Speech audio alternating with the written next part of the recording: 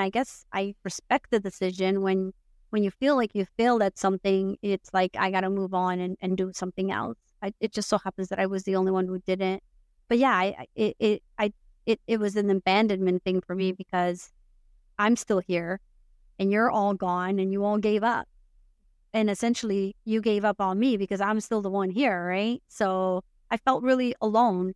And also, as a founder, it's a really lonely place. If you have a co-founder, great, you have someone to bounce ideas off of, and you have someone to vent to, or you can go for a coffee and just talk and vent and talk about your frustrations and things like that. And I had nobody to do that with.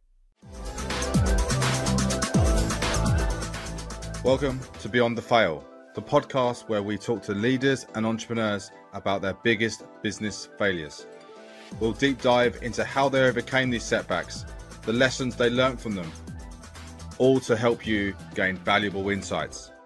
Failure is an essential part of the business journey, as well as being the key to success. So we're here to show you how to thrive from it. This week, I'm joined by Sonia Couto.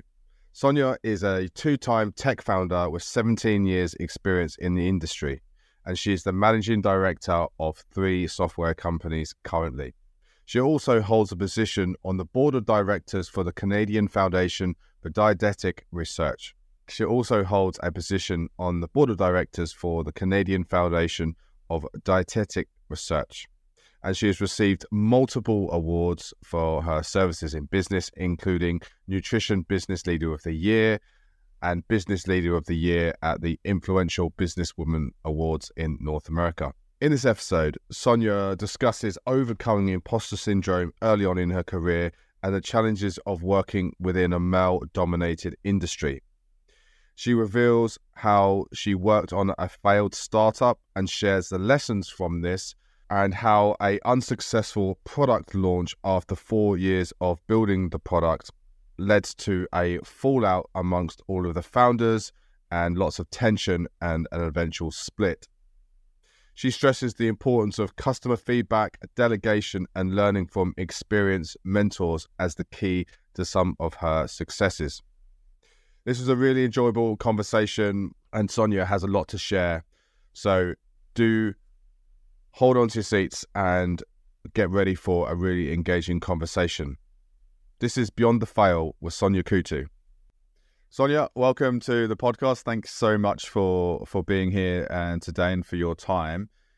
So Sonia, take us back. Where did it kind of all start for you in business?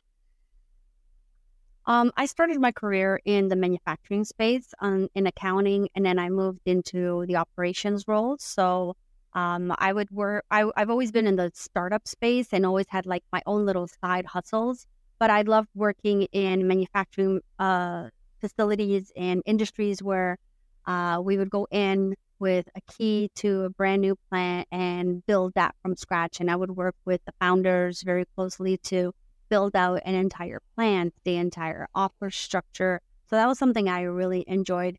And then from there, I got into tech accidentally. And I've been there ever since. I'm going on 18 years being in the tech space. Wow. So you said you trained as well, let me rephrase that. You said you started in accounting. Is that what you trained in and did, study in? What made you want to go into accounting?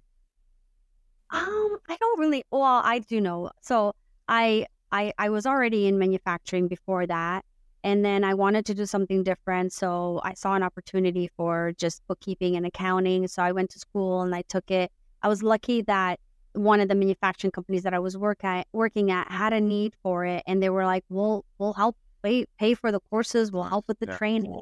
Because it was such a startup environment, they needed as much help as they could get. So that's sort of how I got into the accounting. And that's also how I got into the operations part of it, was by there is a need. Okay, I'll do that, and then go to school. So I started doing the jobs first, and I went to school later.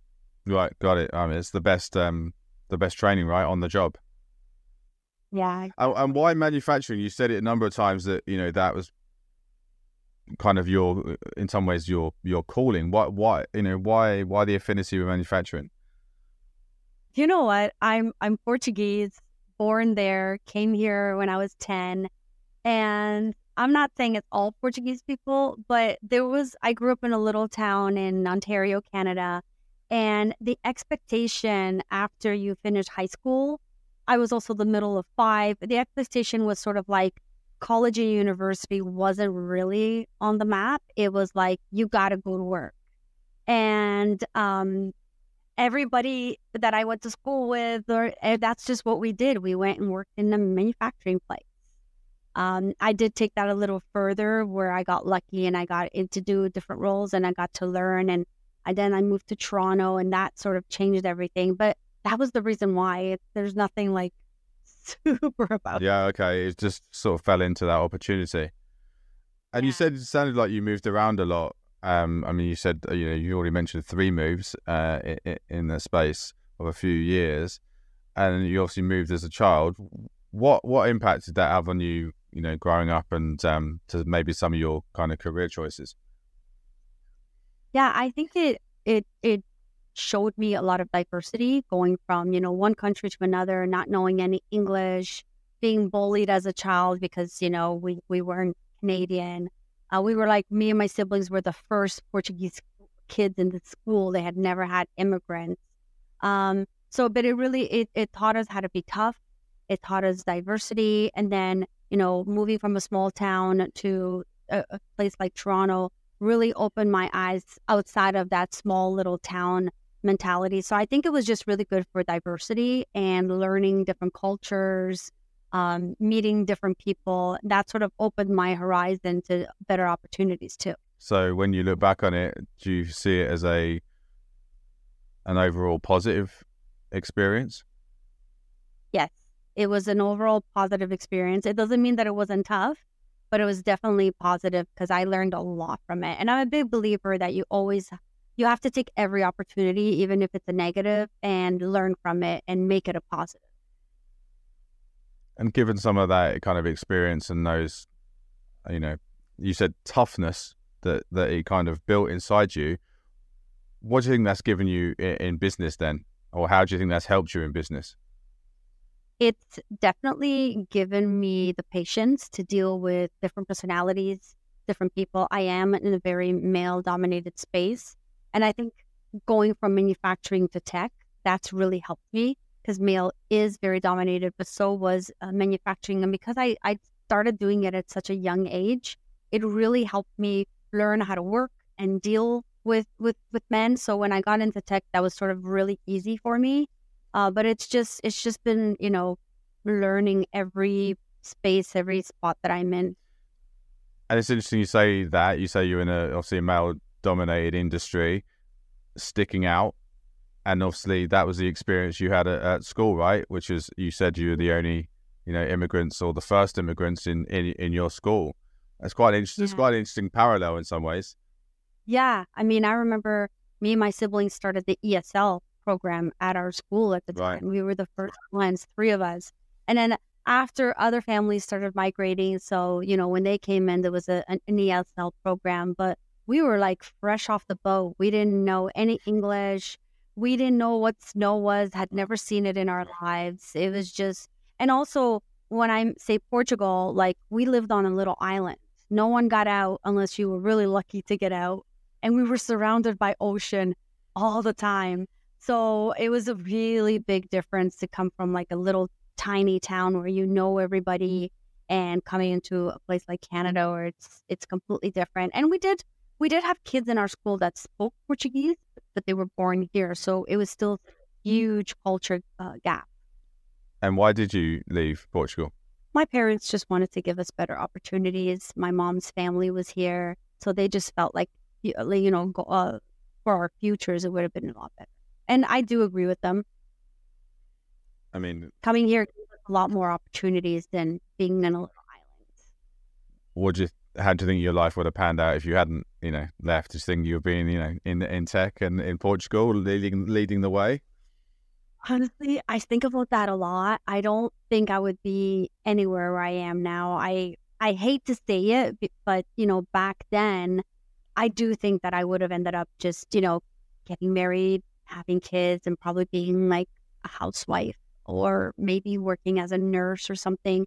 Little islands, there aren't a lot of job opportunities. You either work in a hospital or you work for the government in some capacity at the time. Now it's evolved a lot further, but I don't think I would be where I am for sure.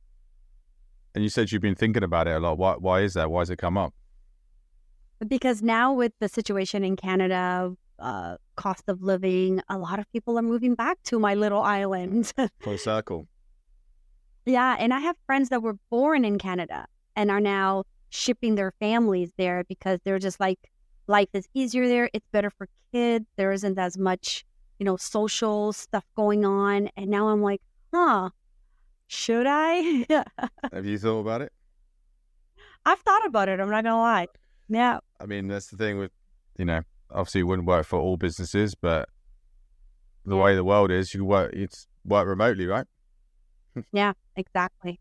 And moving into a country that cost of living is better and just quality of life, it's things that people are really thinking about. When we moved here in the 80s, that's what my parents were thinking about, right? And now it's sort of like full circle and reversed. Yeah, and that's interesting. So you said you got into, another thing you said was, so you said you got into tech accidentally. How did you get into tech accidentally?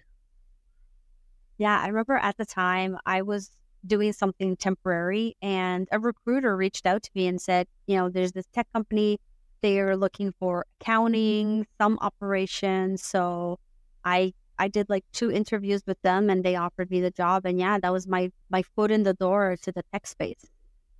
And how different was it compared to, manufacturing? What differences did you see? I remember preparing for my interview. I went on their website and I had no idea what this company did. It wasn't like, even the website was very techy, and I remember trying to figure it out. And I went into the interview knowing it was a tech company, but I was like, I don't actually know what they do, but I'm going to pretend that I know what they do. In fact, they built custom software, which I know a lot about now, but it was so different. It was like night and day. But at the end of the day,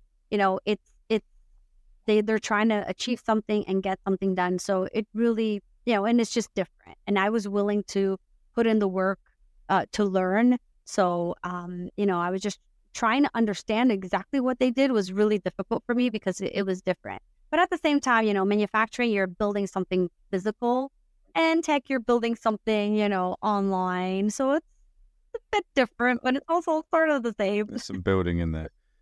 And and was it a sort of harsh learning curve? No, I adapt really well and I ask a lot of questions. So I'm also I'm a very quiet person, and I'll sit there and I'll listen and then I'll sort of take back what I've heard, and then I'll prepare questions so that I can go back and really understand what they were talking about. So I remember the first year I did a lot of listening. I would get invited to these management meetings and I had no clue what they were talking about. But I would sit there and take notes and just be a fly on the wall. And that was really how I learned, just by getting involved and listening. And did you know then that you wanted to go on and sort of start your own company? No, I got into that by an accident as well, because the software development company that I was working for, we sort of had these startup ideas as a team. So it was a team of founders. And because we were a tech company, we're like, well, why don't we just work off of this tech company and build, these startups off of it? And so that's what we did. We really leveraged the experience of the team that we had in this software development company, and they helped us along the way to get to where we needed to be, with the founding team leading it. So was that an official kind of project that you were working on, or was it kind of outside of normal hours? It was, you were working on it as a side hustle? Yeah, it was both. Right. Yeah. It took a lot of extra time and effort, off hours, just planning and doing a lot to it. It still is. But yeah, we would have to stay late and work and do extra things on it, for sure. So who was driving it more? Was it the company, or was it you guys as a team? It was us as a team. And what were you looking at? Yeah, what was your kind of objective then? Why were you kind of getting involved in doing that? Yeah, we sort of came up with this idea as we were eating lunch one day, and someone asked the question, and we were like, well, we're a tech company. Why don't we like try and build something ourselves and get it to market? That was sort of the concept behind it. And everyone that was at this table had a different skill sets. And so we thought, okay, well, you do this, you do that, I'll do this, and then we'll get this company to actually do the physical development for us. But we had to do everything else. We had to come up with the requirements. We had to come up with, the plan going forward. So it really required, this founding team of like 4 or 5 people to really put this plan together for how we were going to, build up the startup. And what was your role? I was sort of in a little bit of everything. I was in the initial stages of, how it was going to look, what was the functionality, what was the market. I actually came up with the name. So designing the website, getting the domain, and just being involved in the business development part of it and the marketing. So very much kind of founder, really, sort of driving everything. Yeah. Was that did you all have official kind of titles? How sort of official was it? Nobody had a title. It was all a bit scrappy, yeah? Yeah, that's why I call it now the founding team. They all ended up leaving at some point, but none of us had a title. We were just trying to get stuff done. And where did you ever see yourself, founding a company and being, in the startup kind of industry? That has always been something that was a dream? Yeah, since I was very young, I always had a dream. I always had ambition to one day have something that I built.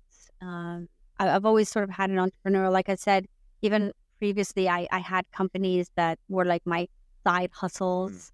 I had one that ended up doing a little too well, and it was hard for me to maintain my full-time job plus run this on weekends. But it's just something that I've always done and I've always been passionate about. So it's no surprise that I ended up doing what I'm doing. And where did that come from in terms of you said that you've always had a bit of a drive for entrepreneurial. Where's that come from? Is that from, did you have any sort of role models or mentors when you were younger? Not really. I think it just came from knowing that my parents had brought us here for a better life. And I was the middle of 5, so I was already very tenacious and scrappy because I had 2 older siblings and 2 younger, and I was right in the middle. And I always knew that I wanted more than being trapped on a little island and not being able to achieve anything, or being in a little city. I always felt like I didn't belong growing up in those areas. So I always knew that like I would one day do bigger things than just be an employee. It's interesting the language you use there, like about being trapped on an island and being trapped in a small place.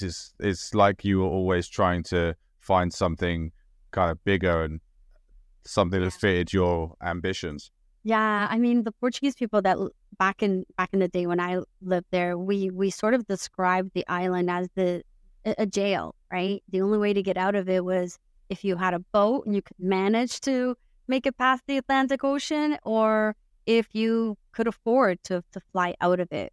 We were fortunate because my mom had family in Canada, but when you're there, even as a child, you do feel a little trapped. I mean, elementary school there ends at the grade 4. From grade 4, you go to high school. And high school is just a couple of classes, just a couple of grades. It's not like here we have, junior kindergarten to grade 12, and then you go off to university. School system there is very different. So it was just, you sort of feel trapped. And I didn't want to be in that environment. And you talked about feeling like you didn't belong. Do you still feel that?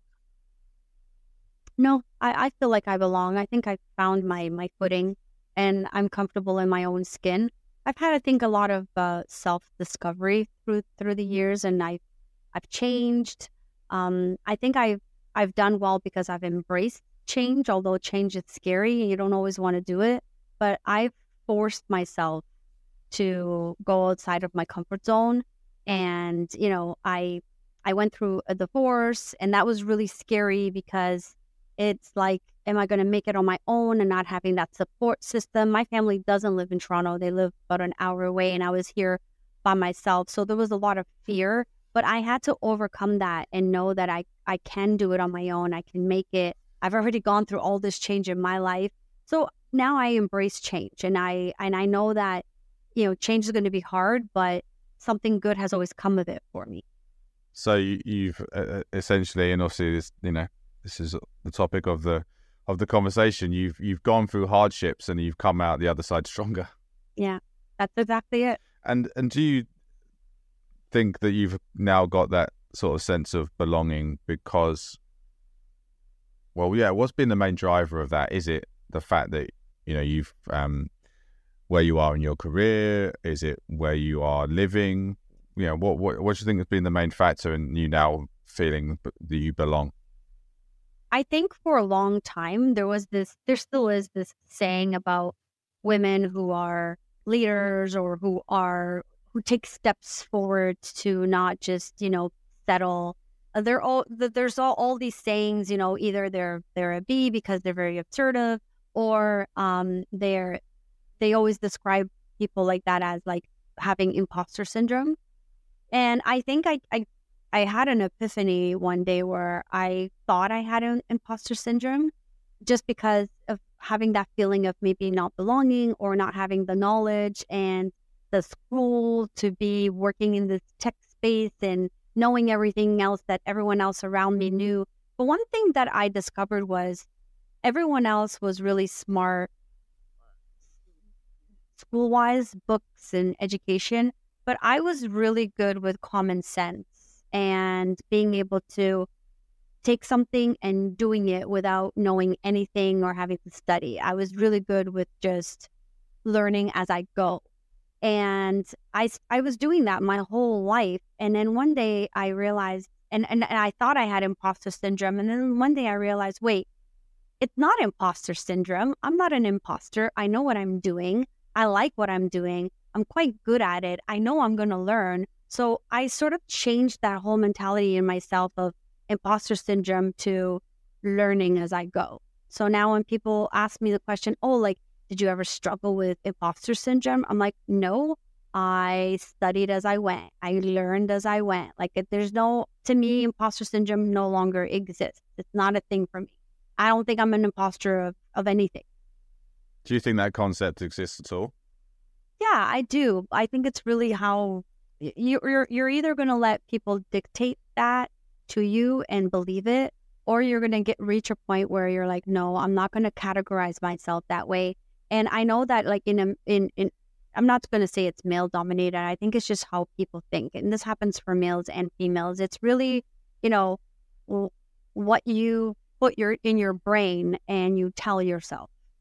Yeah, because for me, it's like, it's an identity, and it's a negative kind of identity and a negative story that kind of people are telling themselves, which is probably going to hold them back. Because for me, it's like a mindset, and I really liked your reframe of saying, yeah, I haven't got imposter syndrome. I'm just actually learning as I go, as we all are. Essentially, there's that, there's that kind of phrase that people say that most people in life are just making it up as they kind of go along, really. And that means every day's a school day, and we're all constantly kind of learning. So that's why I was sort of, wondering whether even the concept imposter syndrome exists. And actually, in some ways, it's a fairly negative way of looking at it, isn't it? And so is the fake it till you make it. I don't believe that you can fake it till you make it. Eventually, you will get caught if you're faking it until you make it. No, you're learning until you make it, right? Yep. Faking it is such a negative word to me. And for a long time, I believed that. And I just think that's such a bad thing to say to someone. Oh, and I used to tell people used to tell me that all the time. Oh, you know what? Don't worry about it. Fake it till you make it. what the heck does that mean? No, exactly. And why not just be true to yourself and true to and just be honest and transparent about where you are in your journey. Yeah, exactly. And like faking it to me means I don't know this, so I'm going to lie and pretend that I do. And I'm just going to keep doing it. But when you don't look at it in that aspect, it's like, oh, I don't know how to do this, but I want to learn and I'm willing to learn and I'm going to put in the work to do it. So that whole, yeah, again, the fake it till you make it is I can't even, because for a long time I struggled with it. And that's why I'm sort of making an emphasis on it. But I don't anymore. I don't believe in it. I don't think you can live your whole life faking it till you make it. No, definitely not. And there's a kind of misalignment there of integrity. One thing I wanted to circle back to, because it sounded interesting, you said you had a side hustle which became too successful. Can you just elaborate on that? Yeah. Many, many, many years ago, I started like this little production company with my partner. And it was always supposed to be like a weekend, evening thing. And then we found ourselves just overbooking ourselves and having to hire people to help us. So I got to the point where we had to sort of like make a decision.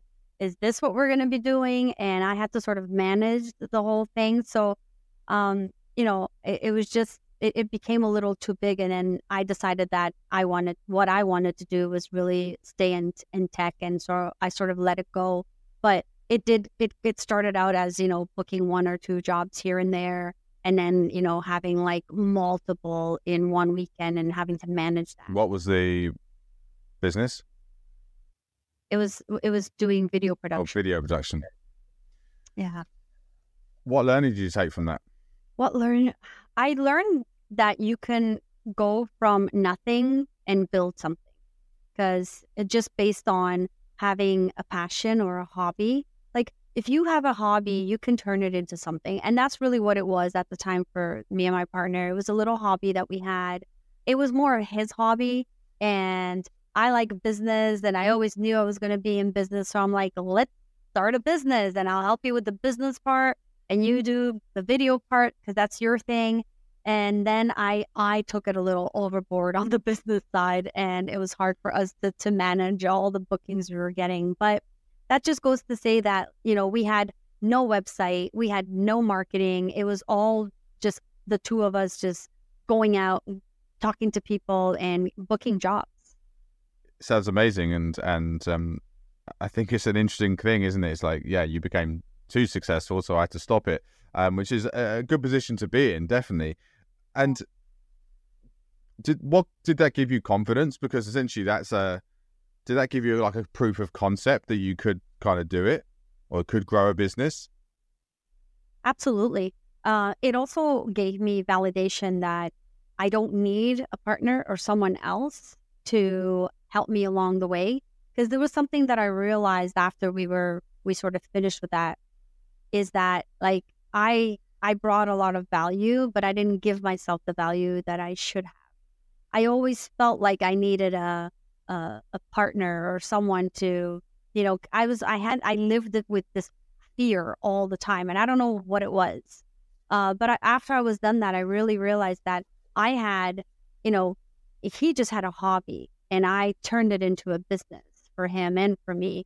And I did it not even knowing that much about business. So that really gave me confidence to say, like, now I can go off on my own and do my own thing for me and no one else. Yeah, which sounds really powerful. Yeah. And, since that's what I've been doing. I've just been working on myself and always constantly reminding myself that, hey, having partners and founders, a team is great, but don't forget about number one, you. Say a little bit more about that, because I think that's a really interesting lesson.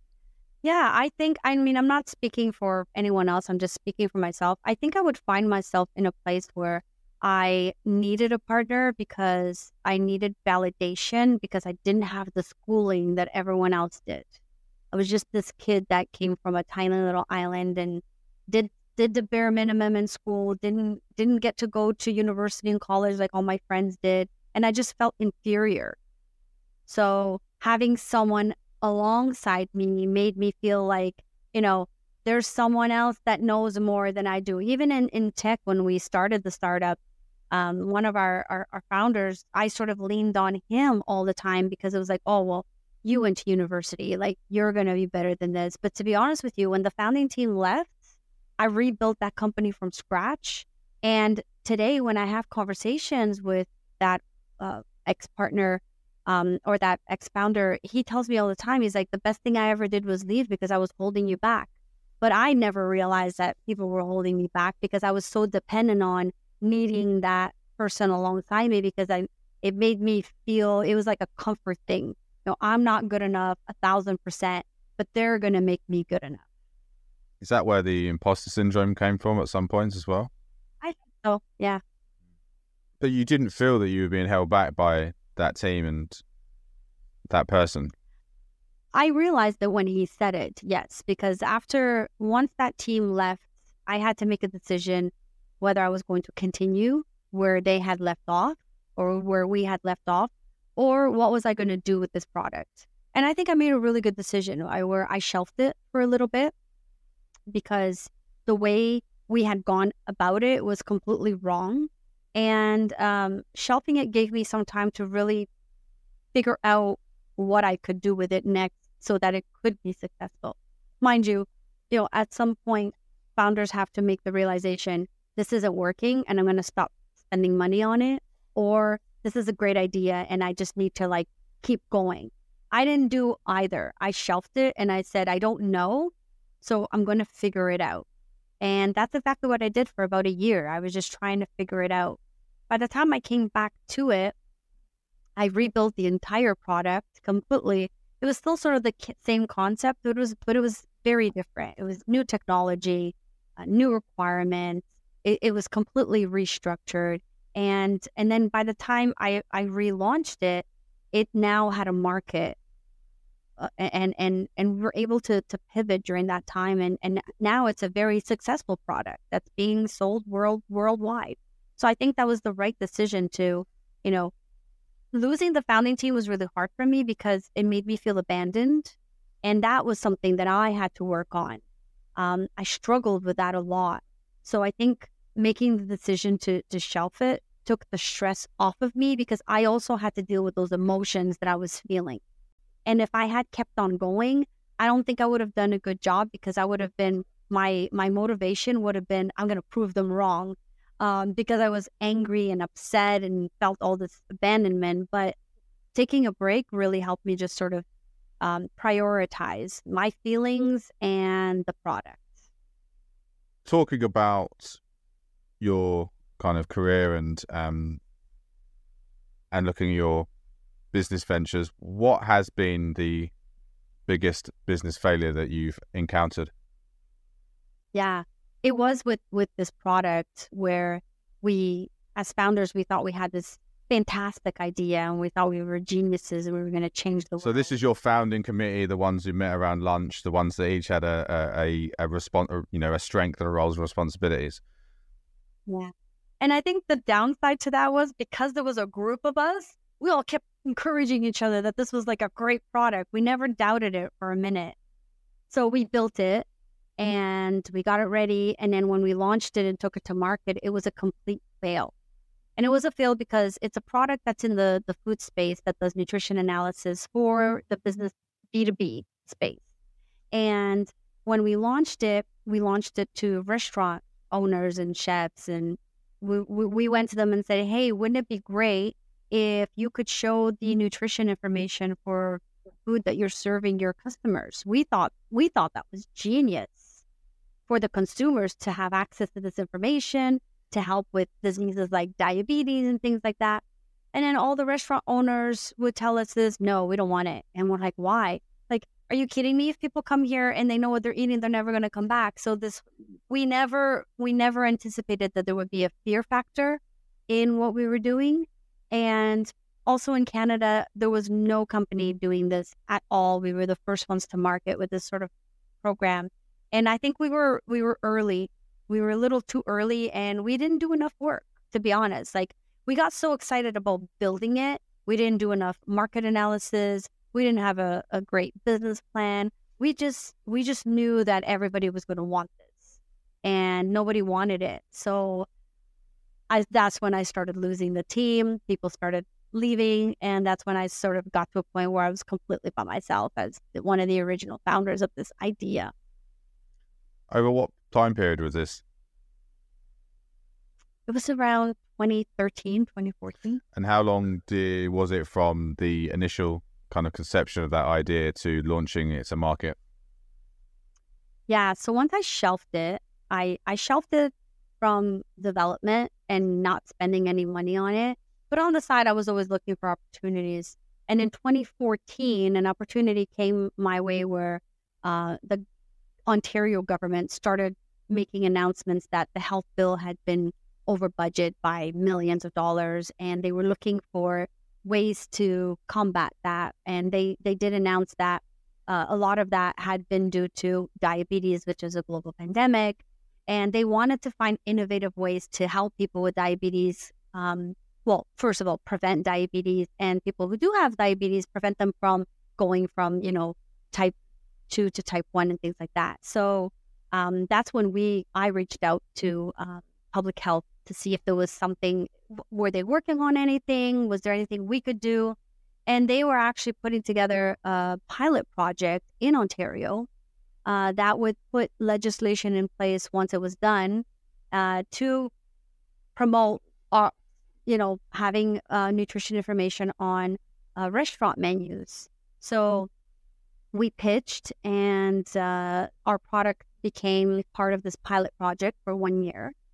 And during that time, that's when I took it off the shelf, and we got to learn a lot from this pilot project because we were working with restaurant owners, chefs, dietitians, and nutritionists, and then government, of course. So there we were able to look at where the product was, how was the usability, number one, what's the process that, a nutritionist will use to do her job, or a dietitian or a chef.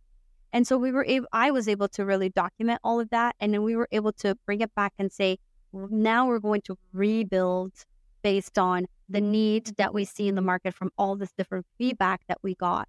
And so that's what I did after that 1 year pilot project, because after that year, that's when the Ontario government put into place that restaurants with 20 plus locations have to show calories on their menu. So we took our product from having no need and nobody wanting it to creating a bit of a demand for it. And that's really when it started taking off. And the best thing we ever did was rebuild it, because if we had launched it the way it was, it would have not been able to support all of the companies that ended up wanting it. And now our biggest market is actually in the US. Right. So was the biggest change between, I suppose, version 1 and version 2, was it the fact that you got feedback to help shape it? Or was it the fact that there was a legislation change which gave you the catalyst? It was a little bit of both, but it was really knowing what the end user wanted. The way we had built the tool before was built for a kitchen, in the structure, in the way that a professional kitchen cooks. And we only accounted for restaurants at the time. Our biggest market is actually food manufacturers, and the way that they do their work is very different. So we got to really learn during that process. And not only did we rebuild the tool with the processes, we also really worked on the user interface. We wanted it to be really simple and easy to use. And that is the biggest feedback that we get today. Even if someone comes to us looking for an alternative to a tool that they're already using, we'll get clients saying, I'm using a tool that was, built in the 80s, and it still looked like it was built in the 80s. I log into yours, and it's just like so refreshing, and, 2 clicks gets me to where I need to be. And I think that's really important when you're building software applications, making it really responsive and easy for the end user. It'll bring on more adaptability. So that's what we really focused on is, we don't want to teach somebody how to be a rocket scientist. We just want them to be able to get their job done by clicking here, and there. And our first version was not that way. our first version required a lot of work and a lot of training. Right. So what did you really do wrong in that first iteration and the first version of the product? We didn't talk to anybody who we were going to sell this to. We talked to each other and we talked to tech people, but we never talked to the market and the industries that we were going to sell this thing to. And that's really the wrong way to go about it, because, you know, when you're building technology and you're on the technology side, yeah, you can do anything, you can build anything, but really the end user is the person with the power, because they're the ones that are going to either say, yes, this is great, I want to use it, or no, you've missed the mark. So I think if we had done that work up front and earlier and learned from the end user and took the time to understand what were the existing tools missing that we could introduce with ours that would make our customers' lives easier, we would have done really great. But we completely missed that mark. We were kind of selfish. We were so wrapped up on, we have a genius idea, let's build it, yay, we're so smart, that we totally missed the mark. What do you think it was? Just the excitement? I mean, you met. I think so. Really, you just got so good. Because was that the first like big idea that you had as a group? Yeah, I think we were really excited. Also, there was nobody in Canada doing this. We didn't look at the US market or the European market and said, oh, there's a company since the 80s that's been doing this already. Let's learn from them and see what they're up to. No. We realized that those competitors later. If we had done that work up front, it's okay to build a tool and to have competitors. Like, there's nothing wrong with that. When you have competitors, it's actually a good thing. It means that there's a market for your product. So if we had done that, we would have realized that, hey, there's a lot of clients online complaining about this tool, and this is what they're complaining about. So how can we fix that in our tool so that we can get those customers? How long has this business been around? What's their user interface like? What kind of features do they have? We could have done all that work ahead of time and gone to market and like really dominated, but we didn't. So we had to scale really slow. So there's a real lack of market research, really. Yeah. And there's nobody to blame on that but us. We just didn't do it. So enough. You didn't run. We didn't do it enough. So you didn't run any kind of like tests or have any kind of conversations with, potential customers? We did with, like, one of the founders, his family actually owned restaurants. So we spoke to like the chefs and, some of the business owners, and they were like, yeah, we could use a tool like this, but we didn't go in we didn't spend months doing research. Like, it was, we didn't do enough at all. And I was wondering, because you said earlier something like, the group was really excited, and that I got the sense, this is my take on it, that there was a lot of kind of confirmation bias in some ways, and was there enough conflict in your group? Was there enough challenge to each other, or did you all just get wrapped up in the excitement of it?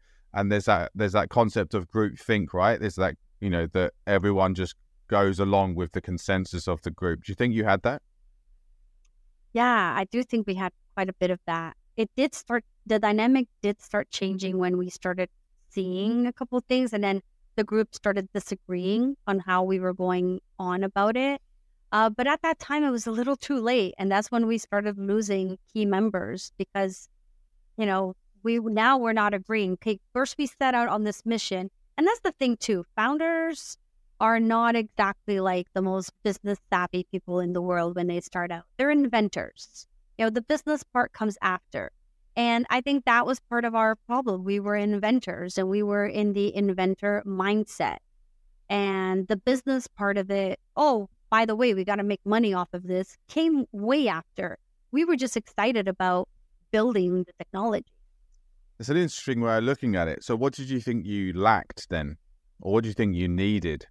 Yeah, I think we needed better planning. I think we needed better market research. I think we needed to be out in the space. So we're in the food manufacturing restaurant space. We really should have been out there having conversations, speaking that language, understanding the space, which we've done now, but we had done it back then.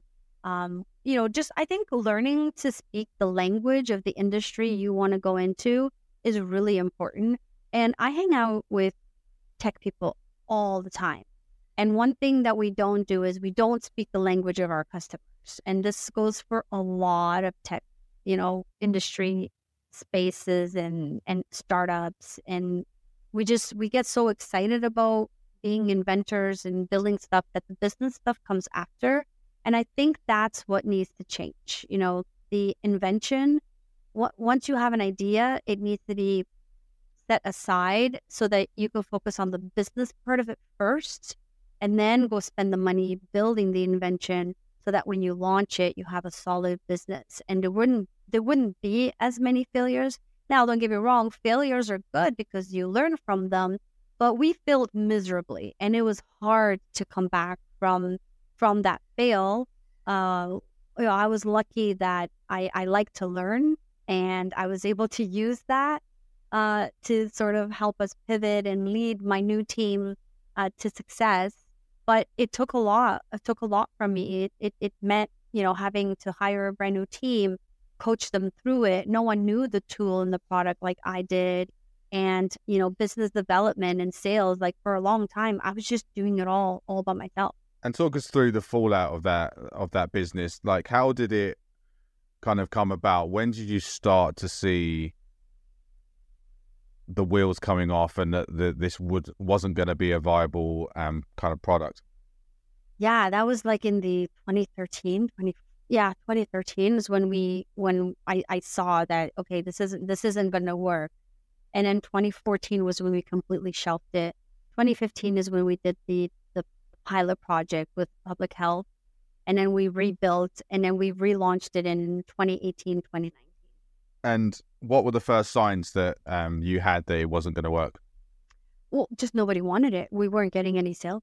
So you launched it as a product. So it was there available to buy, and fully built. Right, fully built. So how long did that building process take, and how much for time and money and effort did that take roughly? Oh gosh, it took us, I think we started in 2010. 3 years. It took us a good 3 to 4 years. And then we had to rebuild again. So we had an investor who was investing in the development. But I think one of the best things we did was when I shelved it, the investor could see that, hey, they're trying to make wise decisions here and not waste money. So we could go about it the right way. But yeah, it was a painful process. It took a long time to build from the get-go. The rebuild was faster. Only took us a couple of months to rebuild and get it out because we had already learned so much from the fail. You mentioned that you were obviously within a company doing this. Was there not any structures within that company to give you sort of, I suppose, support or guidance about the way to, essentially launch a kind of startup, or whether you should maybe do something as some smaller tests along the way before going into a 3-year build?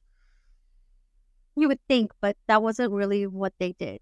They work mostly with enterprise solutions, big companies who needed to build infrastructure, software internally. So they weren't big in the startup scene. Now, this product did get them into building startups later on, as they were sort of learning from us as well.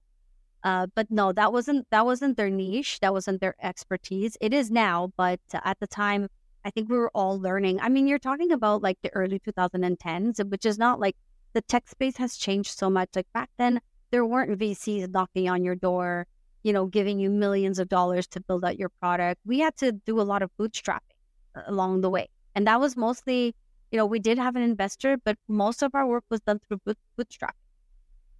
And from you guys investing in the product yourself, or did you get some resource from the other, the company you were working for? We got resources, so we used the other company's resources, and then the pilot project that we did, we got paid for that. Right. So we bootstrapped that off of that as well. So when you launched and no one wanted it, was there any kind of leads that came through?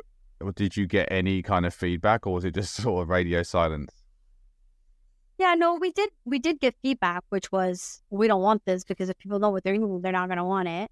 But then we also got feedback around, and that's sort of how we found out that the government was looking at doing something, because a couple clients were like, yeah, we're hearing through the grapevine and something like this is going to come up. And then we did get some good feedback from smaller facilities that catered to health conscious customers, like restaurants that were 100% vegan or offering organic options where their consumers are, conscious of their health. And they did use the tool. We did get a couple that signed up to use it. But, it just wasn't in the numbers that we expected. And what were you expecting for that first year in terms of your targets for sales? Yeah, we wanted to have 100 new clients using the platform so that we could take that and pivot and keep growing it. We got like 5 or 8. Right. And you mentioned there was tension and an argument started within the group when things, I suppose, felt like it wasn't going to go anywhere. Yeah. How did that kind of feel to you as what I would say was the de facto leader? Yeah, I mean, there was 2 people in particular that was sort of always butting heads, and then there came a time where one person wanted to sort of be the leader and uphead everything. So I think at that point I sort of took a step back and I said, I'm not really going to get involved that much in this. So I sort of stayed in the background and watched and contributed as much as I could. But at that point I sort of took a step back, and then I sort of let them, go at it. And then eventually that person ended up leaving because it just became a lot. And, they wanted to lead, and they wanted to be the CEO. And that's when the titles sort of started coming in, right? And I was still of the mindset, like, I'm not a person who cares about titles. I still don't. So I was just like, I don't want to be involved in this. But I still did my work. I still stayed involved. But I think eventually I knew that it was going to all come crashing down, or everyone was going to butt heads and we were going to have to make decisions on where to go next. But I don't like confrontation, so I just avoided it like the plague. It's interesting that they wanted to be a CEO of a product that it was just launched and no one wanted. And that conflict, was there? Because I suppose I'm interested to hear the reactions of the group on what they thought you should do. Because I imagine the conflict was over people couldn't agree on the course of action. Well, there was a couple things. So there was the technology, the platform that we had decided to build it on. Some people didn't agree with it. I remember one day I came in and one of the developers had like completely rebuilt the app from scratch without anybody telling him to do it. And he was like, yeah, I built it on this, platform because it's just going to be better. And we're like, we never asked you to do that. And like the technology we knew that it was a Microsoft technology. We knew that Microsoft wasn't going to be supporting it. They had already announced this. So we're like, you stayed up all night doing this? Like, why? So there was the technology part of it. And that really set us back because we spent all this time building. And then there was like, who are we going to sell this to? Well, we're selling it to restaurants. And it was like this stubbornness of like, this is going to be our market.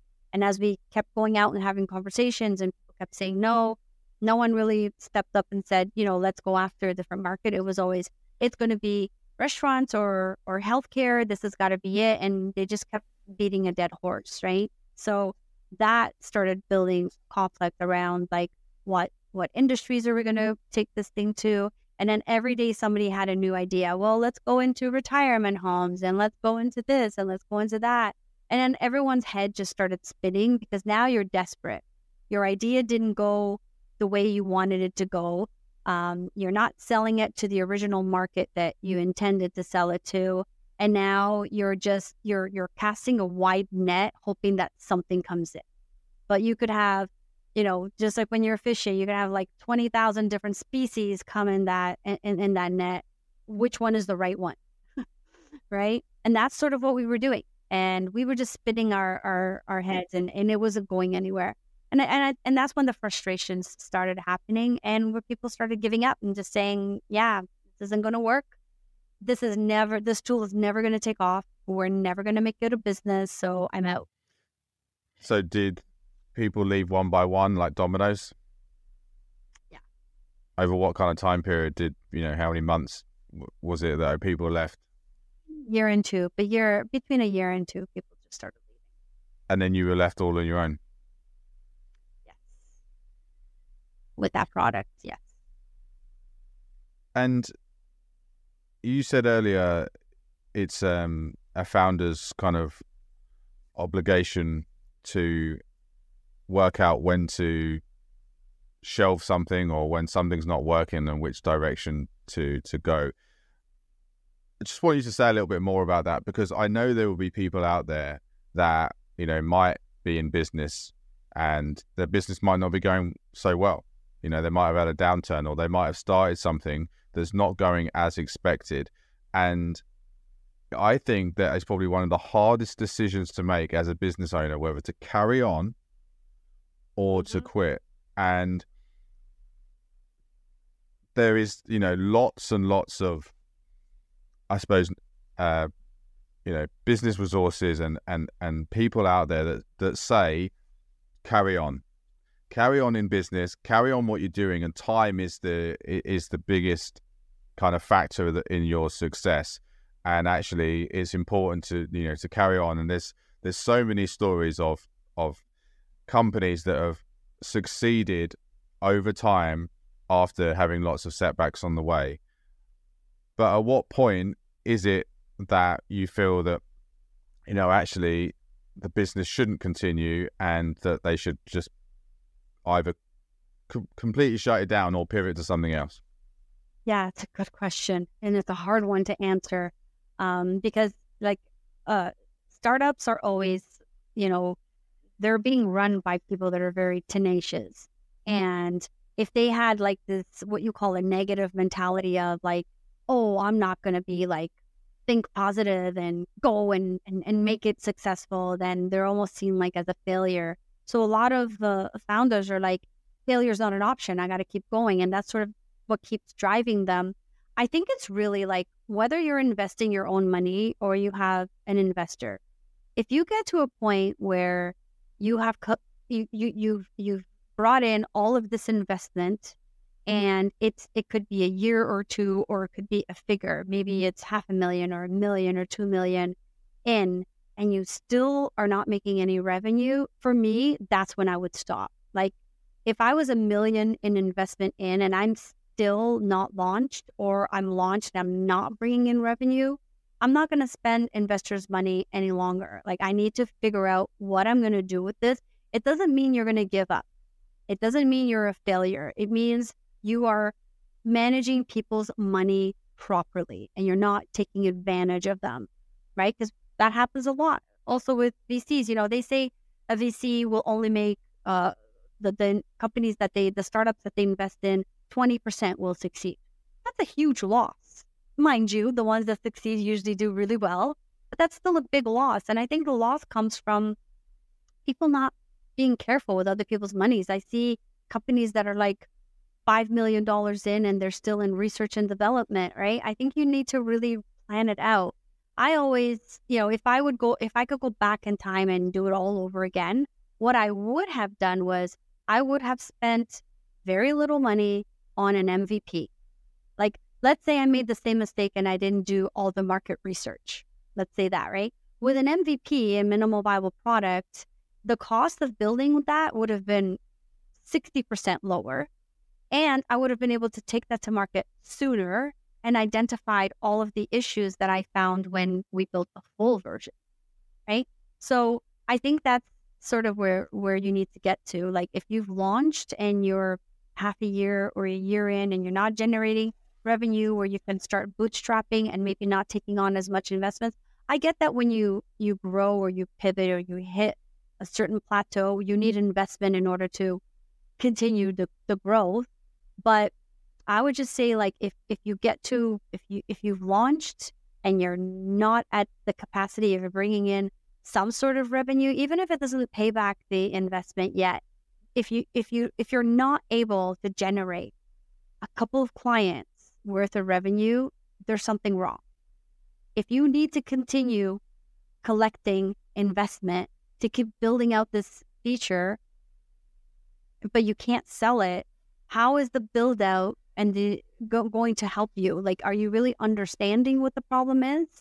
Or are you just putting money into your invention because you're passionate about it? So you basically want to see some traction. Yeah. I think traction is how you go about it. Like, now we're at our product. I recently built what I call the customer advisory board. Startups always build out their director board, right, to get advice. And I said, no, that doesn't work for us, because what we really need is we need our clients to tell us what they need and what they want.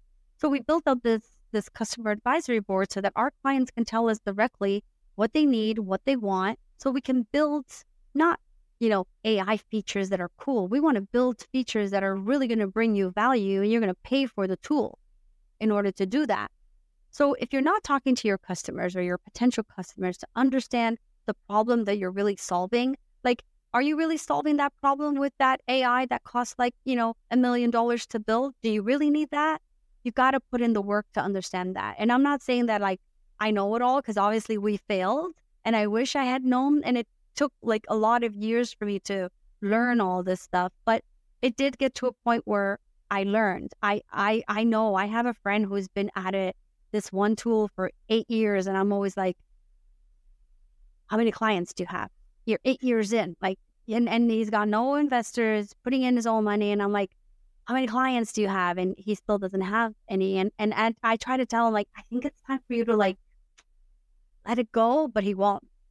He won't, because he's passionate about it. As you said, that's the inventor. That's the inventor in him, yeah.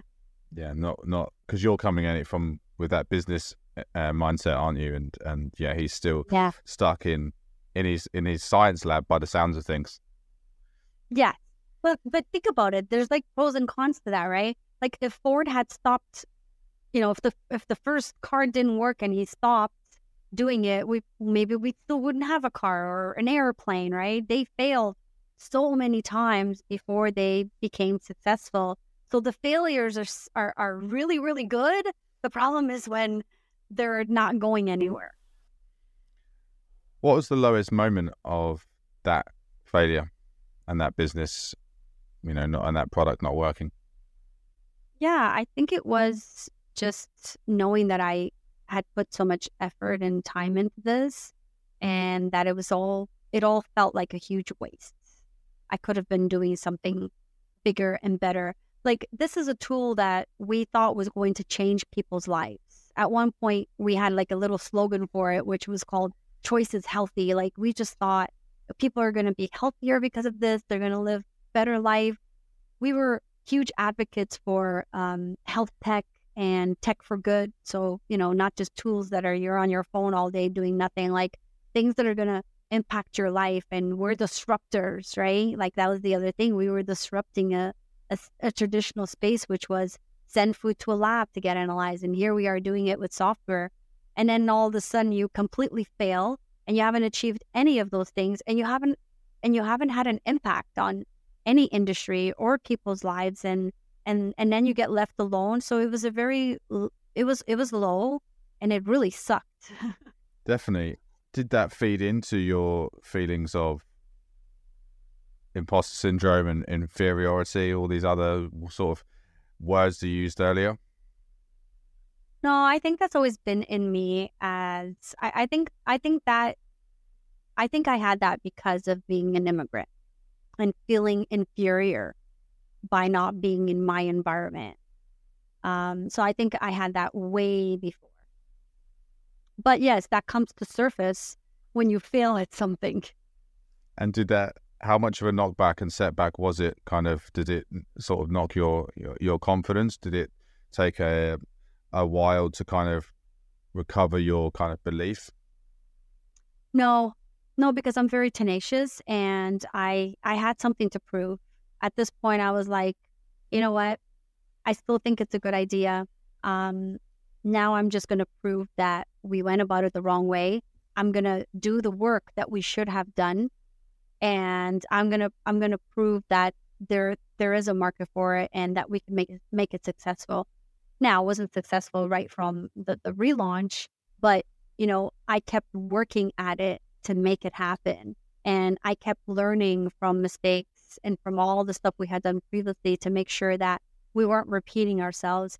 And now I have a team, and sometimes my team hates me, but I'm always like, my thing is, if you do something for 3 months and it doesn't work, stop doing it. And they hate me for it because they're like, oh, well, that's not enough time to gauge or I'm like, no, I don't care. If it doesn't work for 3 months, stop doing it. Think of a new way to do it, or keep doing it, but add something new. So my marketing team all the time, they want to keep doing the traditional marketing stuff. I'm like, no, if you've been doing, I'm not going to spend money doing this for a year when I know it's not going to work. We got to do other innovative things. Same thing with building features. So my team sort of hates me sometimes, but they really love me. But I have this rule: 3 months. I hired a new SEO company to help us with our website. And 3 months in, I wasn't seeing the results I was expecting. We fired them. And my marketing team didn't want to. They're like, oh, I don't think it's enough time. I'm like, no, I'm done. I want to see results now. They need to prove themselves. Just because I'm a little, I worry when things are not showing results that I'm repeating myself. Now, mind you, that might take me to another level, but it always turns out better because we're always innovating and we're always looking for new ways of doing things. So we're not stuck doing it for like a year or 6 months. And then a year later, oh, we spent $100,000 on this, but it didn't work. We don't get to those points because I also run a very lean company. Like, we're not, just throwing money at everything. It has to be very lean and it has to work.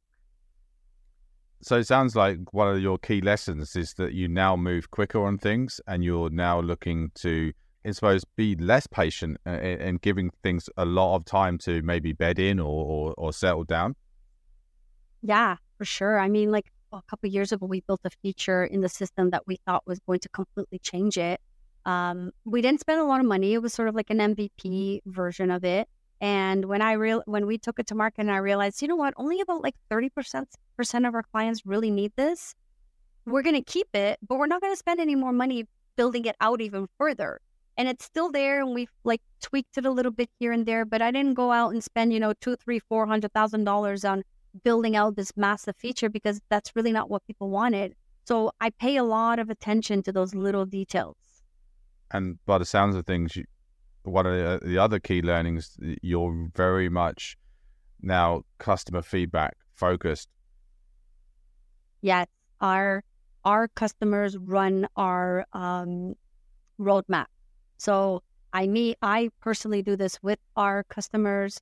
We give them updates in our newsletter of things that are in the roadmap, what we've built, what's in testing or what's being tested by a third party, what's coming up, and building out that actual roadmap and identifying when things are going to get built out is based on customer needs. So if we have 50 customers asking for this same feature, that becomes priority. And now we're adding value. Now we're keeping our clients instead of them canceling with us and going to somewhere else. And the value of that is also that they get new features built that they're not paying for as customization.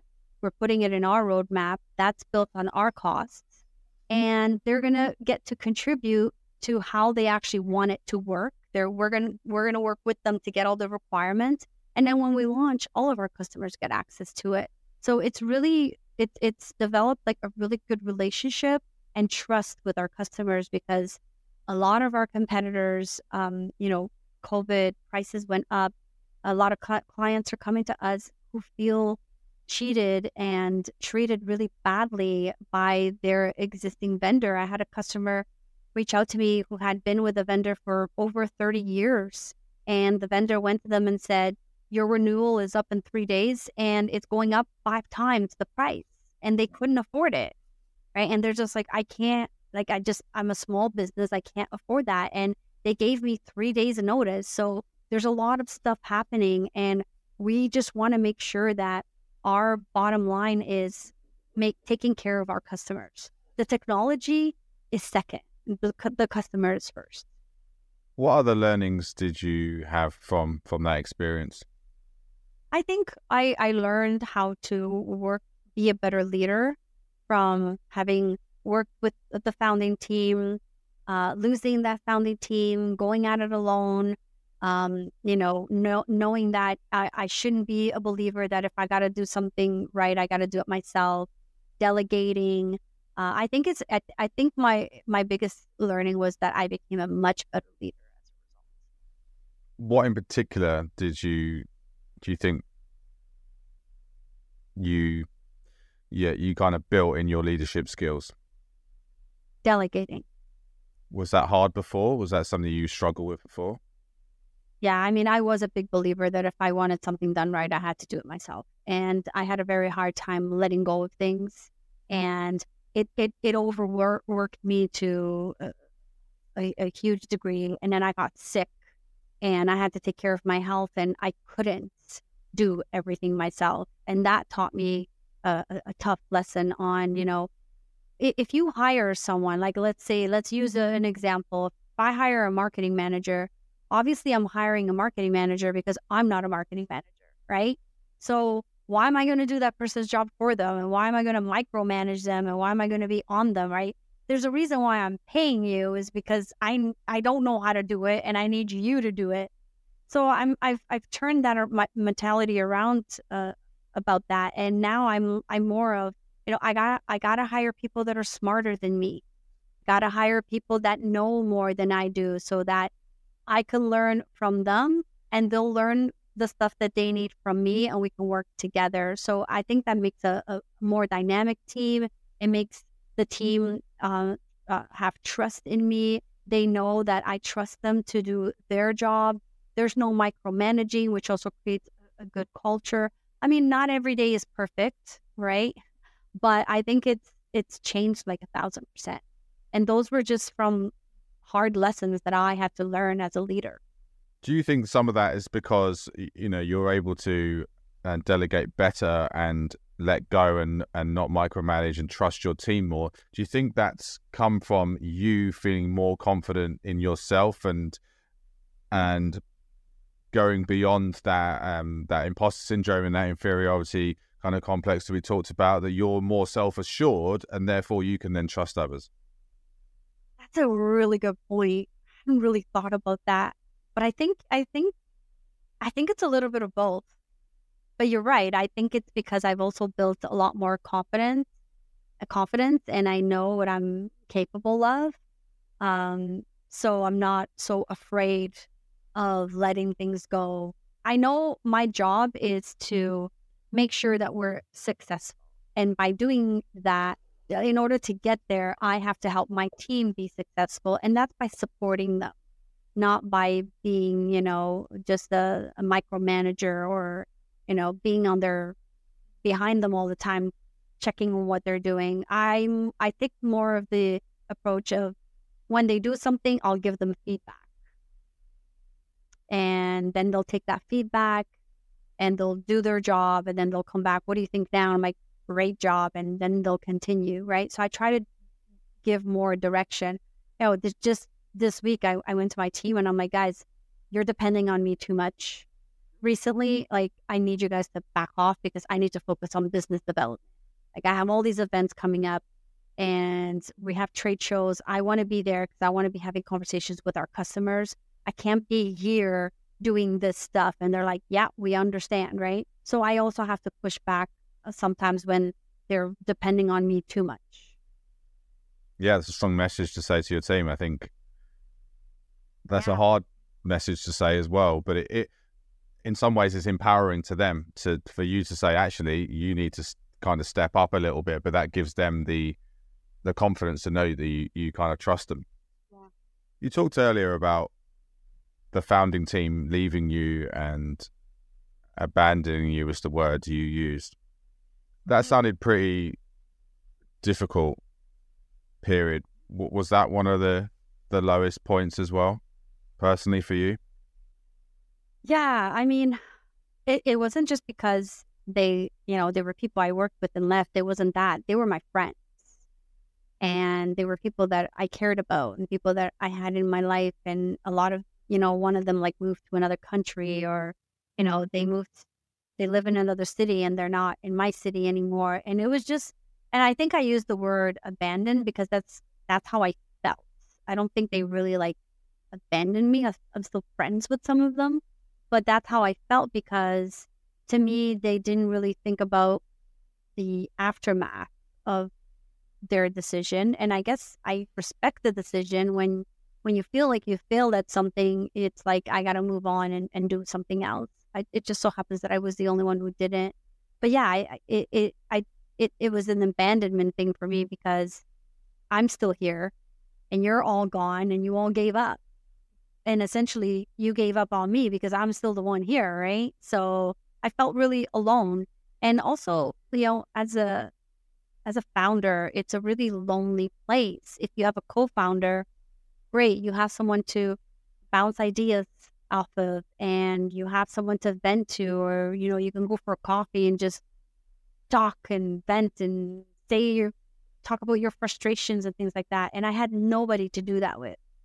And I think that was, it created like this buildup in me of frustration that I had no one to release it with. So it piled up in my brain and just sort of gave me this sense of abandonment. You said an interesting thing, which was they gave up on you. Is that how it kind of felt? Or you took it to heart? Yeah, I did. I really did. I don't know if that's right or wrong. It's just how I felt, because we put a lot of work and I put a lot of work into this thing, and I'm doing the work. I'm here. I did way more than a lot of people did. And when things are finally starting to look up, you leave and you just leave me here and you don't bye-bye. Yeah, it was like a knife in the back, right? And that's just how it felt. I've gotten over it. It took me a couple years, but it was a huge sense of abandonment. Did you ever discuss any of that with them? I did with one of them. We've had many conversations about it. But you didn't at the time? No. It was just hush hush. We didn't address it because someone was going to blow up. It sounded like a bit too raw as well, maybe. Yeah. I mean, I've had my moments with this one particular person where I've vented, but I think he understands too my frustration. And now we're at a place where we can sit down, talk about it. And I have days where I'm like really frustrated and I'll text him. I'll be like, do you have time for a coffee? I need to vent. And it's actually kind of nice now that I have someone who's not here, who's outside, but sort of understands that I can go to and have those conversations with. So I've been able to turn around some of those relationships, and now they're people in my life that add value to me. Do you think that the second iteration of the product would have worked with that founding group? No. Why is that? Maybe I'm wrong. I just don't think it is because we had too many chefs in the kitchen. How many was in the group? 5 or 6. What do you think is the limit then to a founding kind of group? 3. Yeah.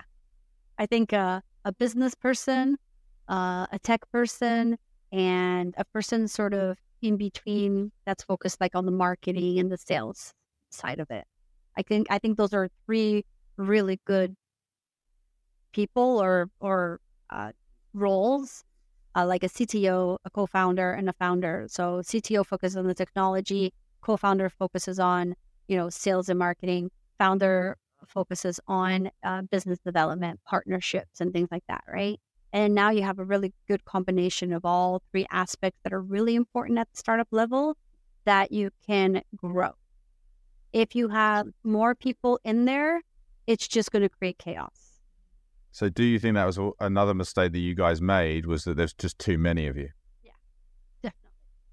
But could it have been any different? I don't know. It's hard to tell because we all came up with the idea one day just sitting around eating lunch. So it was sort of like we all participated in this idea. We can't kick anybody out. You know what I mean? Yeah, it's difficult. It was that concept. Yeah. And the other question I had was, again, it kind of, I don't know what the word is, reflective. If that legislation had come in earlier, do you think that that first iteration of the business would have succeeded the way that your second did? It would have done better, but it would have still required some redevelopment, some technology changes. But it would have been better because we would have learned a lot more at that time versus learning it later. But yes, if that legislation had been in place, I think we would have done a lot better.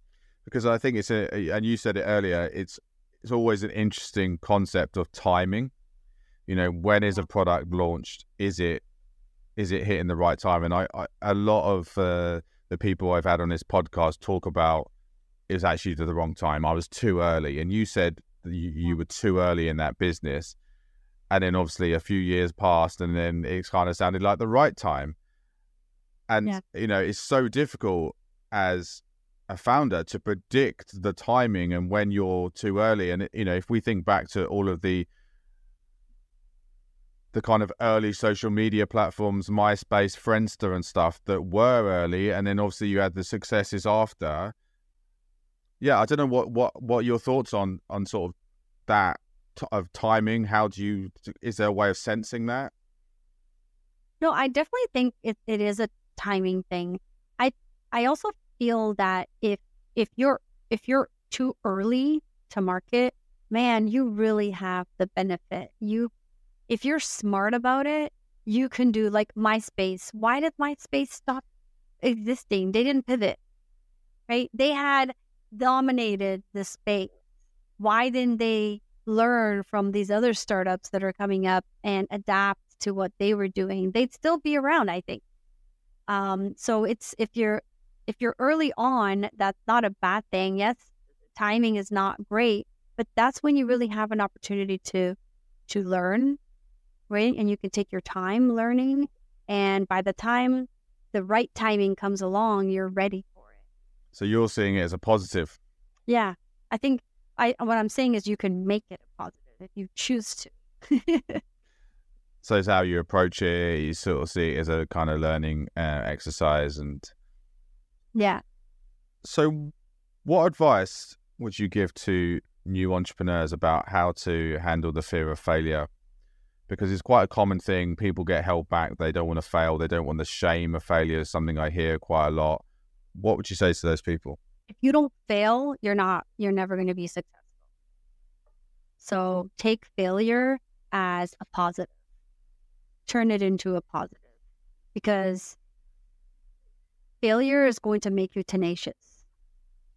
And, you know, if you don't fail and everything is just going right all the time, you're not learning a whole lot.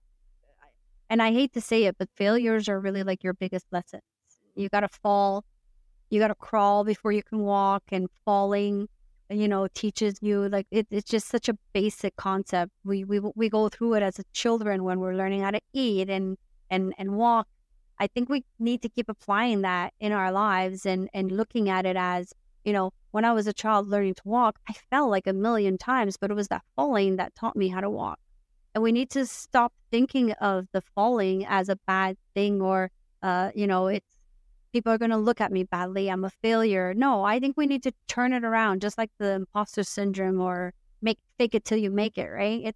It's not. If you have failed, people should look up to you, because you failed and then you either scrapped it, built something new, build something new based on what you learned from those failures. And maybe it's a completely different business, but you learned from that failure. And we got to start looking at that as positives. And the other piece of advice I would give is go to retired business people and the older generation. They have been there and they have done it, and they know so much. Two of my mentors are like older gentlemen, and I'll set up like a 1 hour Zoom call with one of them to just go over a couple of things, and it'll be like 3 hours later and we're still there.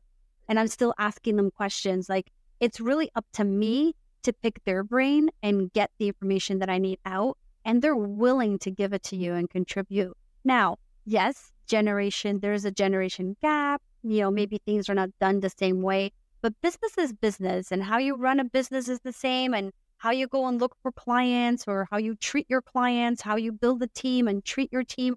Not much of that has changed. It's still, a lot of it is still the same. So I would say, if you are thinking about building a startup, if you're going to get into that space, get a mentor early on. It doesn't have to be a board member or a whole board advisory board. Just get someone who's willing to give you an hour of his time in 1 month, just so you could pick his brain and learn from what he has done, or she.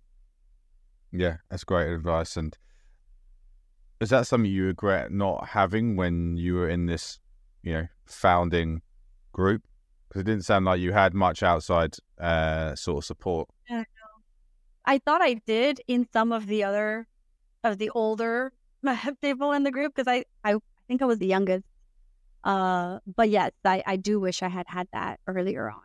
And when did you realize that was so important and so integral? Honestly, when I started going out and networking in the industries I wanted to be in, and going out to tech companies and just getting out there and talking to people and being like, wow, like, I really like what you just said to me. Can I, buy you a coffee and pick your brain for a little bit? Because that's when I started realizing there's all this knowledge out there that I need, that I don't know. And if I'm going to continue learning, what am I going to do? Take a course? I'm not great at taking courses. I don't want to read a book. I want to have a conversation and I want to learn. And so that's just what I started doing, because it works for me, or for someone like. Yeah, I think it's so fundamental. Yeah. So, final question. If you could go back in time and stop that failure from ever happening and ever existing, would you do that? Oh, you're just asking me these tough questions. I want to say yes, because then we would have been so much further along. But I think I don't think I would change it. I think I would make changes in the team very early on, but I don't think you could go back and change a failure, because then, I wouldn't be where I am now if that failure hadn't happened. And it gave me this opportunity to grow. So I guess my answer is no, I wouldn't. And it's interesting to, if it hadn't failed, would you have the version of that product that you had today, and would you have made that pivot? Yeah, see, I don't know. If it had succeeded, we probably would have just kept going after the same market, kept building the features for that market. We would have never, our pivot was massive. We went from selling to restaurants to selling to food manufacturers, and we were able to change our costing by going into a completely different market. So if it had worked and not failed, I think we probably would still be very much trying to sell to restaurants or selling to restaurants, and it would have been successful. And we probably would have never done the pivot, because the pivot, we also had to rebuild to fit to that market needs. The way they go about building things is very different. So we had to build features specific for their workflows. So if we had not failed and restaurants were doing great, we probably wouldn't have put in the money and the effort to change the tool. Fantastic. So we always finish on a quick fire round. So this is short questions and short answers. Okay. So failure is? Success. What is your life's mission? To not fail. Again. Okay. What's one piece of advice that you'd want to give people on your deathbed? Make time for the things that are important. Nice. Name one habit that keeps you resilient. Reading. If you could be immortal, would you take it? No. No. It's a very strong no. Why is that? I don't want to live forever and do this over and over and over again. I think it needs to stop at some point. What's one surprising fact that not many people know about you? I was with my family on the Family Feud Canada. For non-Canadian listeners, do you want to say a little bit more about what that is? It's a TV show. You guys have it in the US. It's called Family Feud. No, I'm in the UK, so not sure what it's called over here. Yeah, it's called Family Feud. Okay. I'll have to look that up. I'll put it in the show notes. And who could you recommend you think I should have on as a guest? You should have Sheetal Jaitley. He's also Canadian. He actually lives in Miami, Florida, and he is the founder and CEO of a company called Tribal Skill.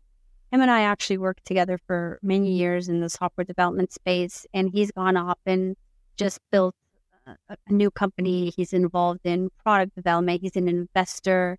So he's got like a world of knowledge around failures, success, and just building companies and helping founders and being on board. Amazing recommendation. Thank you for that. So, Sonia, where can people connect with you and find you? Yeah, so I actually have a website. It's soniacouto.com. All of my LinkedIn, Instagram handles, podcasts, everything is on there.